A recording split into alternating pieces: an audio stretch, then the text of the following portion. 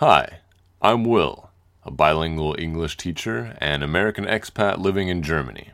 And I'm Brenna, the editor of a literary magazine and a contrarian bookworm. Welcome to Scribes Imbibe, where we get tipsy and talk about etymology.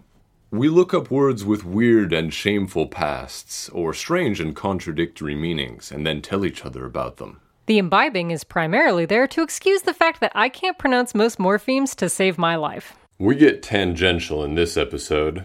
We tackle words like supple, aardvark, and tangent, along with examples of back formatting featuring lit and abode. And away we go.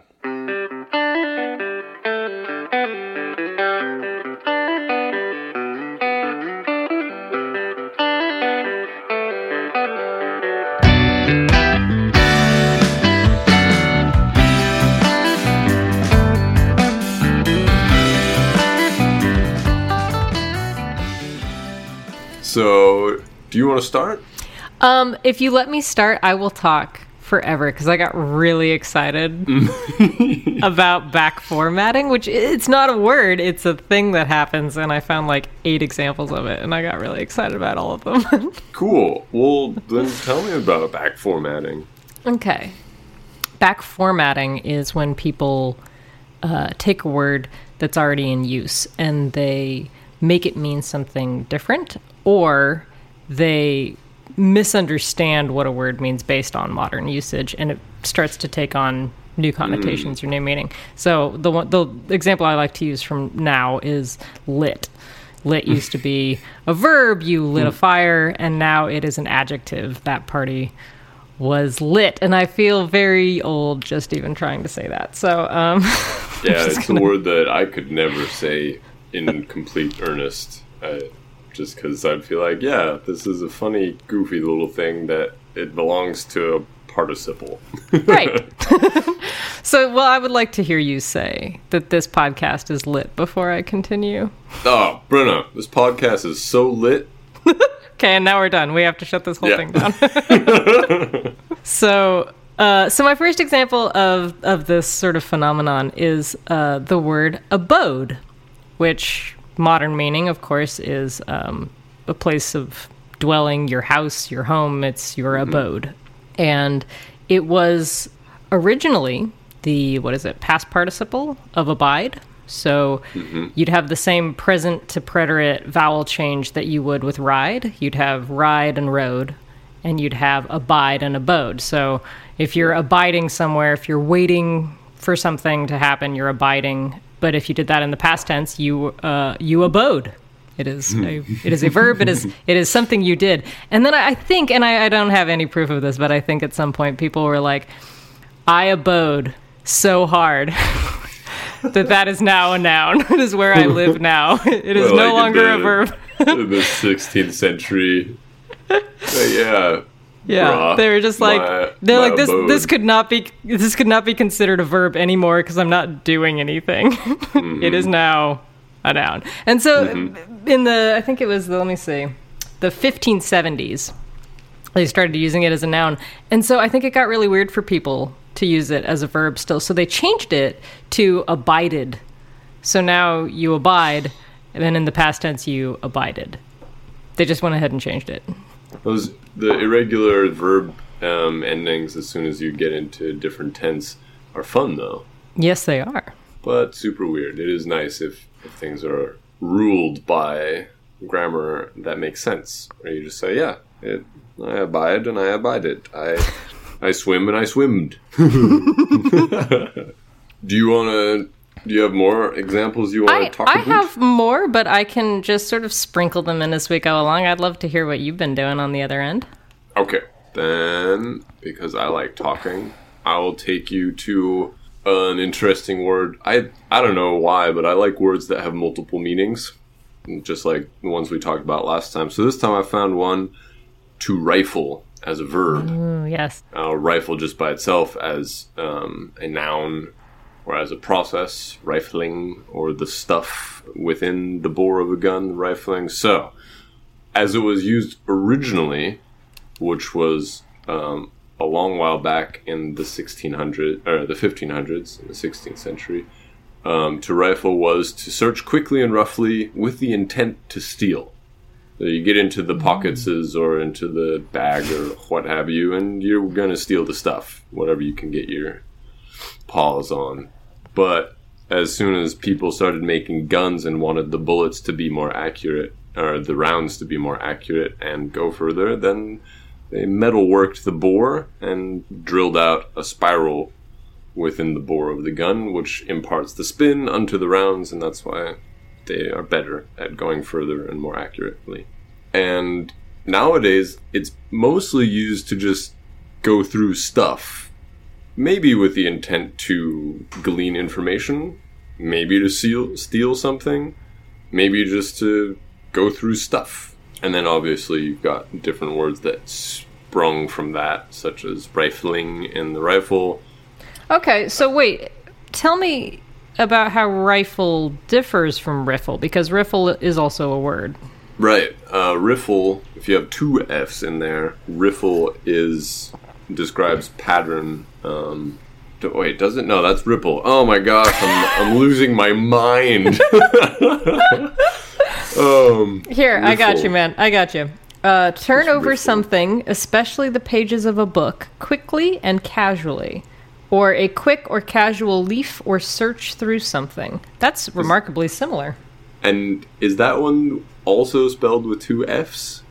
It is spelled with two F's, and it does seem to come from both two English words, ruffle and ripple. So you weren't wrong with ripple being an influence there. Yeah, okay. Yeah, riffle through the pages of a book. Yeah. Originally comes from 1754, to make choppy water. Perhaps a variant of ruffle, which means to make rough. Oh, okay, so this is why I was mixing up with ripples, because my dad, whenever he talks about rivers and about whitewater, little stuff, like class 1 and 2, he talks about as though they're just riffles, little riffly bits, the riffles in a certain section of a river. And that's just, it's like choppy water. It's nothing intense. Well, and that's weird because that one comes from like fairly recent English, like late 1700s. And rifle is Old French going back to Germanic and even Old Norse, rifa, to tear or break. So like I thought that they would have shared a source. All right. The next word I have also has multiple meanings. One of them is much more concrete, just like with the word above in the world of guns. This one is in the world of geometry, and also a less concrete meaning that we apply to other things. The word is tangent, and I think it's a beautiful word. I recently chatted with my English class about it because we tend to go off on tangents, and I was like, all right, group, we need to make sure everyone knows what we're doing when we do tangential things. So the geometric definition talks about an angle and the ratio between one leg and also a different leg, as long as those legs are part of a right triangle. And then it gets much more ooey gooey when we just say, all right, diverging from an original purpose or course. Which seems simple, but you could apply that to mean literally, the ship went off on a tangent, or the conversation did, or you could use it to say that something is irrelevant or digression, which I think have differing degrees of being bad. And it is also old. You don't say. Yeah. This is actually a brand new word. Will actually made it up. Just discovered it today, and Brenna and I are like, we will share it with all of y'all. Okay, from New Latin, tangent, tangens, which comes from the fancy Latin word, which was used in the 16th century, linea tangens, and that would actually be a really cool name for a character. I was going to say that. I thought that was maybe like the person who discovered it. No. That is just the Latin. And that literally means linea, line, tangents, tangent. So it's a tangent line. That's where it came from. And speaking of tangents, I'm gonna start one right here just because when you said Linnea Tangent, and it made me want to name a character that. I wanted to share just very briefly. Do you know the word anemone, as in like sea anemone? Anemone. Oh yeah. Damn, my freaking word. Anemone. Anemone. So don't hurt yourself, kid. I know, right? The reason we call it sea anemone is because it's based on. It looks like the anemone, which is a flower. And the sea anemone just looks like a particular flower. And that flower is called anemone because it's for the Greek. It means windflower or daughter of the wind. And I think that's the most beautiful name I can think of to name your daughter. But then your daughter would be named Anemone, and everyone would think of this, like, slimy little sea creature, and that just makes you really sad. And also, the struggle anytime she has to introduce herself to anyone in any language ever. Anyway, tangent that's a damn over. shame. Yeah. I like that tangent. Okay, you still have multiple examples of back formations, and we've only heard about 2. Well, but I guess my back formation is maybe a bit of a tangent from the original meaning of back formation. I guess mine is more of words that had already been established that were given new meanings by evolved usage. And that's just going to be the theme for mine, I think. All right, good. My next one is absolutely absurd. I love it with all of my heart because it comes from everyone using everyone else's language incorrectly, which I think is great. So the word is addle. Most people know it from the phrase addle egg or addled like an egg. We use it to mean shaken, confused, muddied, along those lines. In fact, it means to become putrid, or to be spoiled, made worthless, or ineffective. It is from the 1640s, and it has like a bunch of origins. It comes from the archaic addle, which means urine or liquid filth in Old English. It comes from the Old Swedish, adel, which means urine, Middle Low German, same spelling, A-D-E-L, addle, which means mud, and Dutch, al, which means puddle. Oh, that is beautiful. Yeah. So if you ever say, I'm feeling really addled, you're talking about feeling like old urine that's gone putrid. So here's where the confusion came in. In the mid-13th century, the popular phrase was addle egg, but that just meant an egg that hadn't hatched. So an egg that went bad. An egg that was full of putrid old urine. Ugh. And here's the great part is that it's a loan phrase of the Latin ovum urinum, which means urine egg, an egg that has gone bad. But the Latin mistook a Greek term, urion un, putrid egg, which means wind egg, from urios, the wind. But the Romans looked at that word, O-U-R-I-O-S, which is wind, in Greek, and they had a word that was spelled exactly the same way that meant urine. So the Greeks had a phrase for putrid egg, which meant wind egg, and the Latin looked at it and they were like, nah, this means urine egg, which means the same thing. It still means a putrid egg. And then we gave that to addle egg. And then gradually in the 1600s, it came to mean like vain, idle, confused, muddled, or unsound. And then from there, we were like, okay, it just means muddled or confused. Mm-hmm. So Well, that's got some serious history to it. it's just everybody using everybody else's language incorrectly. Yeah. Well, yeah, that's how you pronounce that word, right? No, it's not. Yeah, totally cool. And this is how you spell it. No, you're wrong. No, it's correct. We got this. And along the way, while you were explaining that, one bit in particular stuck out to me, which was a beautiful pun. So in German, there is a name for the elite, especially the old school financial elite back in, I don't know, the 19th and 18th centuries. And that is the Adel, der Adel. Yes. And it's spelled A-D-E-L. Exactly like how it was spelled in the old school German for putrid egg. You're kidding me. And I'm sure it's not on purpose. I'm sure that came around by itself, and it has a different development. The Middle Low German, it originally meant mud in German. Oh gosh, that's even better. I kind of think that's the best. I would love to know why. I mean, I can imagine why you would name your upper class after a mud puddle, but I'm trying to imagine why they went with it, I guess. All right, Adel, edles Geschlecht, which is the lovely breed, basically. Yeah, I gotta wonder. I gotta wonder if they were like, "What did you just call me, you peasant?" And they were like, "Oh, did you think I called you the dirt beneath my feet?" No. It's this new word that all the kids are using that means super great, wealthy dude. Wink.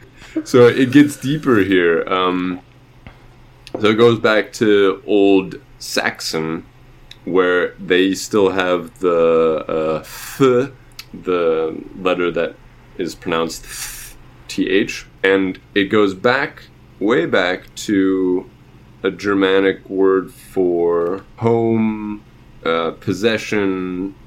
What's the English word for what you pass on to your children?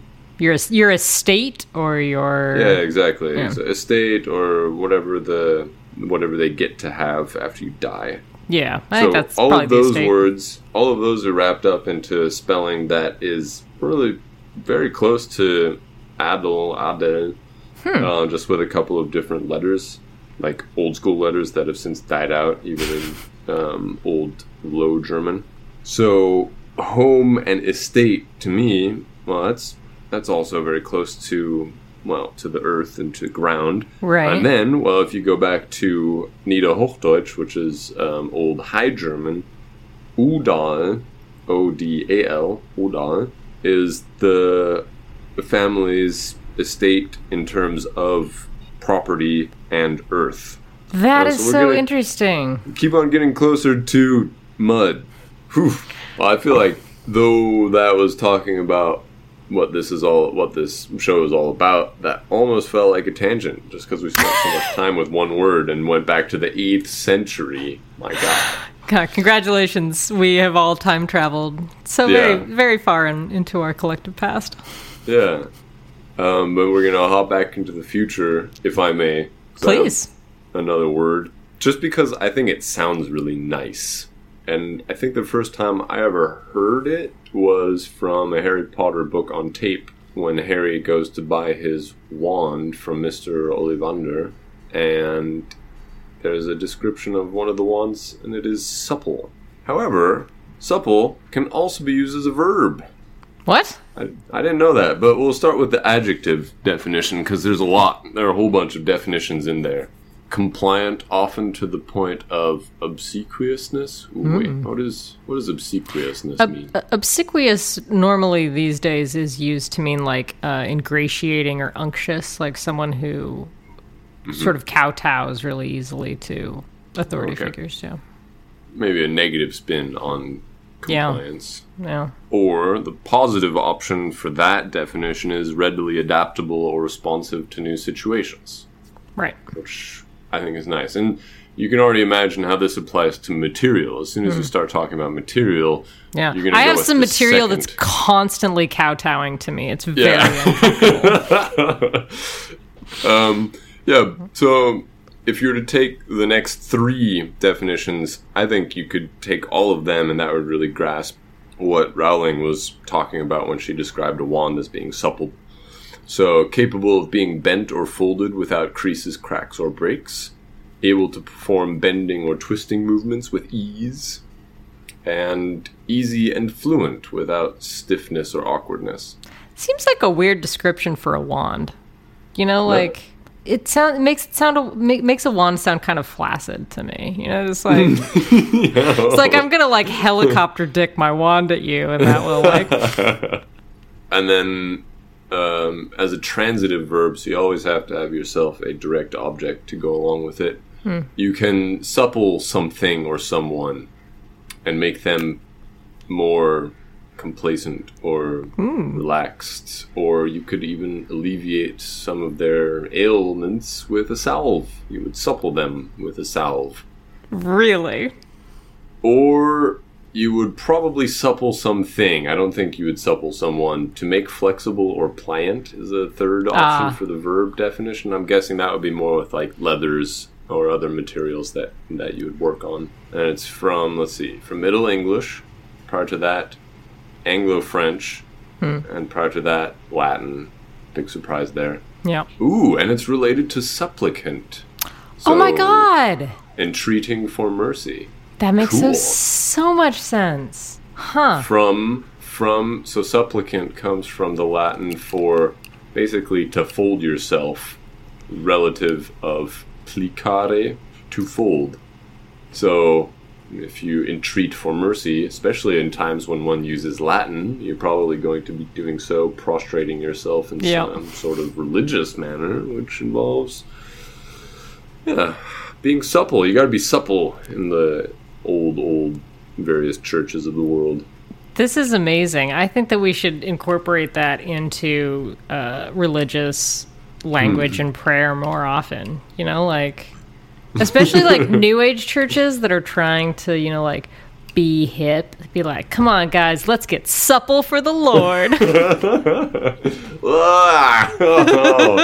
And now I'm thinking of that word with your definition of it as being all flaccid. There's people flopping around all over the place in the congregation. All right, let's move on from this word to something else. Okay, well, this would be probably a good transition into the word ache, which I want to talk about just because it's hilarious. Okay. My primary motivation for most words. So, the word ache, as in, you know, pain in one's muscles, or a prolonged or protracted pain, comes from the Old English acan. I'm not really sure how to pronounce it. It's A-C-A-N. And it's Proto-Germanic. It comes from to suffer from continued pain. So, like, the definition of it has stayed really strong all the way through. Here's where it gets funny. Originally, the verb was pronounced ache, the way we use it now, but the noun was pronounced atch, like to rhyme with batch, because it followed the same conjugation, I guess, of like speak and speech. So you the verb speak and then the noun speech. But here's what's really dumb. In the 1700s, a Dr. Johnson made the false assumption that it came from a Greek origin, specifically the Greek akos, which means pain or distress and is a distant relation to the word awe. So he saw that and he was like, obviously, Greek is where this comes from, and everyone before me was stupid. So I'm going to go through and I'm going to change the pronunciation and the spelling and the like. And so now we say ache no matter what. But if you want to be a purist, you should be pronouncing the atch that you have in your muscles is aching today. That is what you would say. That sounds goofy. No, well, it's pretty silly. That's fun, though, that the Greek word would also make sense for our modern uses for ache. You know, as soon as you get a little more abstract and say, oh, I've got a heartache. Yeah. Because of feelings like, oh... Yeah, I think feeling of distress. You are not the first person to notice this, and apparently linguists kind of think that there are multiple origins for words like this because the sound of groaning or of pain tends to be that deep, long ah kind of sound, and that would lead to words that reflected that. Yeah, that makes sense. Yeah. It makes sense, and I like that. Yeah, it doesn't always make sense, so it's nice when something does. But I would like to end this podcast on the word of the day is aardvark, which is a South African groundhog. The word comes from 1833 from the Afrikaans Dutch, and it literally means earth pig. You're welcome. This has been Scribes Imbibe, and we'll talk to you in the future.